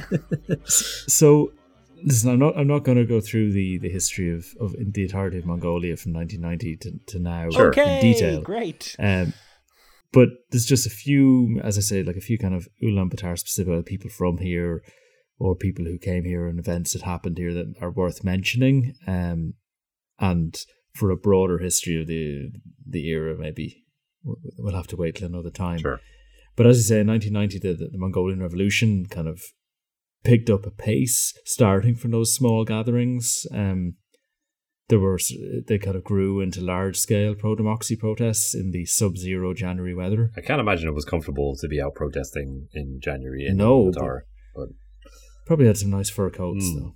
Like, it gets very cold. Maybe we haven't mentioned that, but like, you know, Gers are quite well insulated, and people wear a lot of fur. But it's a cold place in winter, and a hot place in summer. So it's quite a dramatic swing of climate. But you know, winter was when things were happening. So if you wanted to be part of change, you had to act then. One of the key leaders of the student movement looking for independence was Sanya Surenjin Zorik. And he was educated in Ulaanbaatar. He was the grandson of a Russian cartographer and ethnographer who'd come across the border during the early 20th century. And there's an important moment that's heavily photographed, and like the photograph's widely shared, about when the protesters were scuffling with soldiers, and there was like inevitably it was going to lead to violence, kind of Tiananmen Square moment. Zorik took a megaphone and sat atop a friend's shoulder, made himself visible to the crowd and called for calm, and was successful. So this picture of him addressing the crowd became a real symbol of this peaceful revolution. So it never came to significant bloodshed. And in March, Mongolia and the USSR announced that all Soviet troops would withdraw from Mongolia by 1992. And Zorik was among many people elected to the People's Great Khural in the coming elections. That's basically first the democratic parliament, elections, isn't it? The parliament. Yeah. The first democratic elections were held in July that year, and the Communist Party did win. Like the now called the Mongolian People's Revolutionary Party, they won in a democratic election. Like, people weren't looking for dramatic change, it appeared, but they like being able to in the vote, ballot box, presumably. Yeah, but there were now people like Zorik on the opposite side, on the sort of Democratic Union side. And that's a start. In 1992, there was a new constitution, new election laws came in, and the first direct presidential election took place. An opposition candidate won that, Ponsalmagin Ochirabat, who had formerly been a People's Revolutionary Party member. In 1996, you get the first non-communist government elected. Nice. And also the Avalokitesvara statue in the Ganden temple was rebuilt. So this was originally, I think, built by the 8th Bog Khan to try and cure his blindness caused by the... Okay. And this time it was rebuilt by the Mongolian people through public subscriptions and donations from other Buddhist countries. So it is now the tallest indoor statue in the world. It's 26.5 meters high. Apparently very impressive. For our American friends, that's how much in feet, Joe? I don't know. What are feet? Multiply it by 3. Like... Okay. 60-something feet. Cool. It's a big statue. It's about 85 feet, according to my... Right, I can do maths. There you go. The only thing I measure in feet is the height of people. It's about 85 Subway sandwiches high. That's for our American colleagues. Delicious Subway sandwiches. That's how Americans measure things, famously. Yeah. 12 football fields. Small 2-meter football fields. Anyway, in 1997, a fun thing happened. The communists had banned the use of clan names in Mongolian culture in the 1920s, which was an important part of identity for Mongolian people. So a lot of them had lost their surnames and their connection to their ancient families, and many families had lost knowledge about their clan associations because they were possibly the young, enthusiastic communists who didn't want to know what granddad, did. So when it became legal to have clan names again, a disproportionate number of families registered the most prestigious clan name of Borjigin, which is the, descendant of Genghis Khan. Okay. So, everyone just kind of went, I'll have that surname. My name is also Mr. Windsor. We're all descendants of Genghis Khan anyway, so... But directly. Yeah. In 1998, Mr. Zorik comes back into the story again. He was a Democratic Union Minister for Infrastructure, and the current government was collapsing. So the Prime Minister at the time had sold a government-owned bank to people with connections to his party. He was doing these corruption scandals, and he had to step down. And Zorik had been agreed upon as a compromise candidate to replace him, but had not yet been announced. He went home and he was brutally assassinated in his home at the age of 36 in front of his wife, a woman called Bulgan, in what was alleged to be a robbery gone wrong, but seems incredibly implausible that would be the case. So this is kind of the JFK assassination of Mongolia. Right. There were mass vigils. He lay in state in the government house, and the government crisis continued for 2 months, trying to pick another compromise candidate, which was eventually Janlavin Naranj-Satralt, the mayor of Ulaanbaatar. So he was eventually named prime minister. But Zorik, the guy that you're talking about, Joe, just in case listeners have forgotten, is the guy who was basically the face of the democratic protest, democratic of the student revolution. movement. Yeah. Zorik's sister founded a new party to kind of look for justice, the Civic Will Party, and there's a statue of him facing the government buildings in Ulaanbaatar, kind of depicted as if he was going to work with his briefcase, which is quite nice. There's lots of articles from various newspapers we can link to about what happened there. 3 men were eventually tried for his murder in 2016 and jailed, but it was all done in secret. And people are not particularly satisfied. They get it. Yeah. And there was a quote from somebody from a contemporaneous quote from a 70-year-old monk commenting on the death of Zorik, who was known as the Golden Swallow of Democracy. That was his kind of nickname. And commenting on his death, this monk said, "I was afraid that the totalitarian system would come back. I was concerned for the future of the other young men. I love those of the young men who are building the futures of the country." So he was very sad that one of these lights had been snuffed out. And so that's, I think, all I'm going to say about specific politicians. But in 1999, a man arrived from India on a tourist visa for a religious conference who had unexpected news to impart to his fellow Buddhists. Would anyone like to guess who this... What age was he? I don't know, maybe like a 60-year-old Tibetan man had to say for himself. He was the reincarnation of the Bogcan? He was the reincarnation of... Bogcan. He was the 9th Bogageen. According to him. According to the current Dalai Lama. Oh, wow. Oh. So he was apparently identified by the 13th Dalai Lama in Tibet in the 30s as a child, but it was considered unsafe to send him to Mongolia or tell Mongolia about him. Wow. Due to the, suppression. So he went into exile with the 14th and current Dalai Lama, who lives in India, in Dharamsala, I think, and lived his life there. He kind of didn't expect to ever fulfill his calling. He became a lay person, sometime Tibetan language radio host, occasional carpenter, had a family. In 1999, he felt it was safe to go for a visit to his capital. Kept it reasonably secret because there were some Chinese officials visiting and they didn't want to cause a scene. But the lamas of Ulaanbaatar accepted him.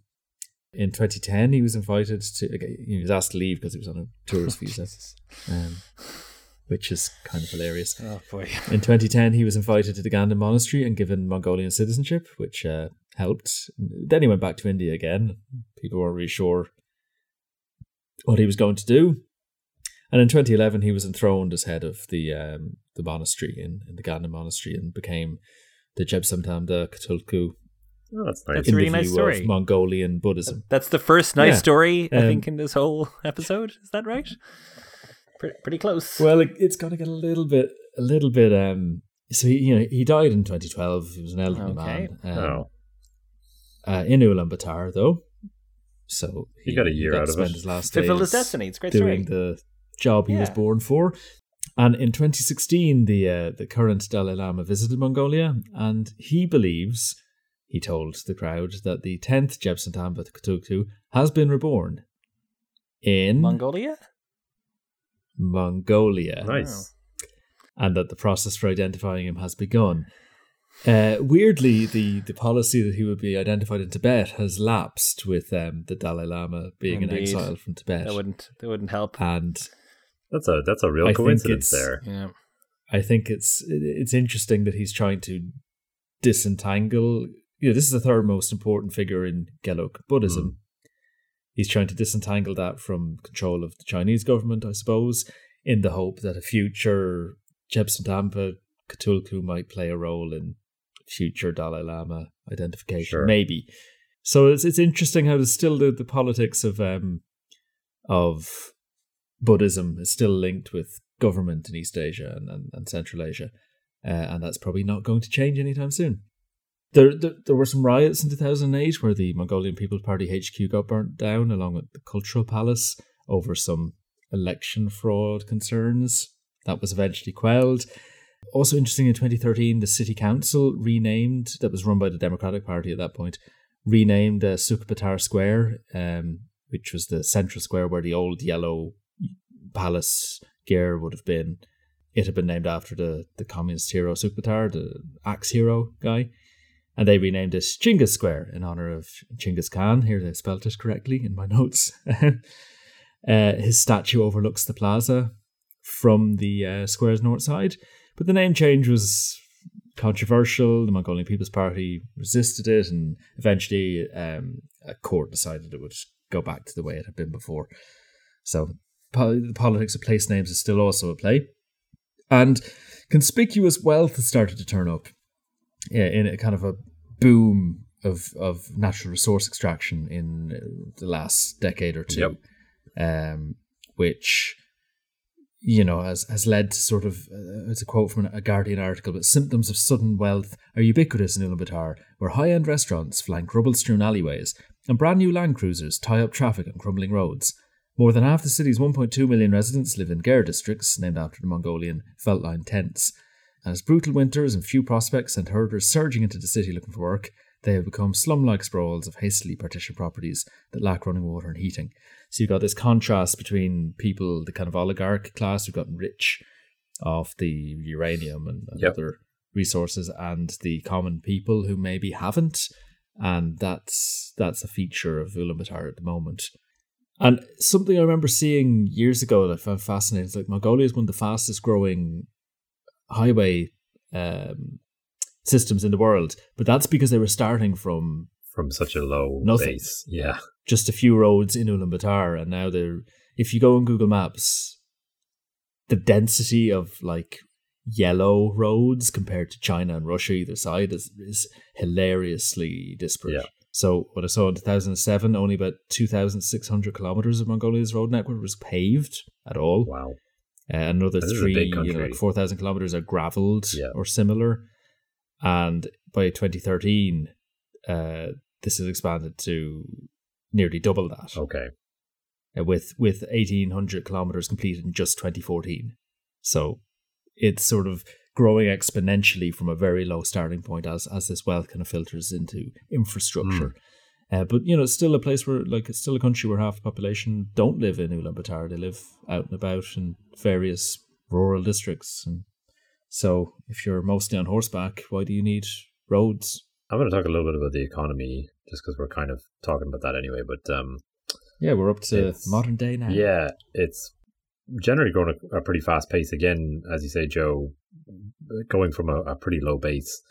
But particularly the increases in mining have helped tremendously over the last couple of decades. And Mongolia attained a GDP growth rate of 11.7% in 2013. So that's huge. That's fast. And what I read is that their rise has somewhat come on the coattails of the rise of China as well, because they sell a lot of stuff to China, and they obviously export a lot of their minerals and stuff to China. So like they're near, one of their nearest neighbors. So, however, they are now suffering from a slight slowdown caused by a decreased growth in China over the last 3 to 4 years. But obviously the GDP and the economy is still growing pretty well, a pretty decent clip. According to the IMF, Mongolian GDP per capita is around $4,100, which puts it at around 129th in the world. Yeah, that's not great. Yeah, that's in the neighborhood of Indonesia or our old friend Suriname. But again, I'd imagine that if we're talking about Ulaanbaatar, it's significantly higher than that. Probably the 50% of people who live outside of the city are probably dragging that average quite far down. But also, the need for cash money is probably lower. True enough. So if you can feed yourself and look after your family, then... Exactly. The outlook is good, with most projections indicating strong growth in the years ahead, mainly due to the strength of the mining industry. And minerals, as I mentioned earlier, represent more than 80% of Mongolia's exports today, a proportion expected to eventually rise to 95%. Well, it's a little over-reliant. Yeah, really relying on the mining. And I think uranium and rare earths are also mined here as well, which have their role in nuclear power and, smartphone screens and other things. So and those are also important and rare. And notoriously bad for the environment. But we won't get into that. Well, they can be recycled. A couple of famous people. I don't know if you guys have any others. I looked up... Genghis Khan. Yeah, Genghis Khan. Specifically people from Ulaanbaatar. I was looking for Rostislav Yevgenovich Vargashkin. Is a retired Russian cyclist. Competed in the 1956 and 1960 Summer Olympics. Apparently from Ulaanbaatar, but he competed for Russia. And Nadgadin Tushenbayar is a Mongolian judoka, and he was a 2008 Olympic champion. So that's pretty cool. Also, a lot of sumo wrestlers. There's a lot of sumo wrestlers from Ulaanbaatar that I could find. There's dozens and dozens of them. So I'm sure some of them are really famous if you follow sumo wrestling, but I do not. I think I mentioned it briefly earlier, but like at Nadam, the kind of Midsummer Festival, which is massive in Ulaanbaatar and elsewhere in different regional hubs, the three manly sports that exist are archery, obviously, horseback, like cross-country horse racing, obviously, and Mongolian wrestling. And sometimes, like historically, it would have been the best monk, the best lama versus the best nomad, with lots of blessings and so on. Going with, I think, to celebrate a big festival, it could have been hundreds of people wrestling each other. Wow.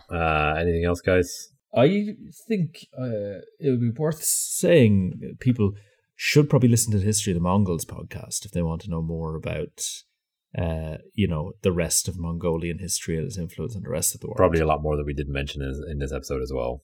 Yeah, well, I mean, we basically started in the 1200s. So, with a little bit of archaeology of one valley. So, yeah, there's a lot more to the country, but this city is surprisingly interesting in its weird way that it's moved around and then settled on a place and then been replaced almost completely by the Russians. But it still continues to be the center of the politics and religion of the country. Yeah. All right. On that note, if you want to find more episodes of this podcast, you can find them in pretty much whatever podcast player you're listening to this in. We would love if you would review the show, preferably in a positive way on Apple Podcasts. That'd be great. But be honest, truth and merciless hardness. That's what we want. The Ungern von... What's the name? Ungern von Sternbach away? That's the von Sternberg School of Reviews. That's where we're from. You can find more episodes wherever you get your podcast. As I said, you can search for 80 Days Podcast on Twitter or Facebook, or you can contact us directly at 80dayspodcast@gmail.com. You can also find us on Patreon if you are so inclined to back the podcast. If you feel like there's value for money here, we would dearly love to have a few of your pennies. You can throw them our way. Mexican dollars, or your Mexican dollars, or bricks of tea. Indeed, accepted. The lowest tier is about 10 brick teas. We will totally accept brick tea. Exactly. I would love to take some brick tea. Yeah, that's it. So thank you very much for listening, and we'll see you next time. Bye. Bye, Artai.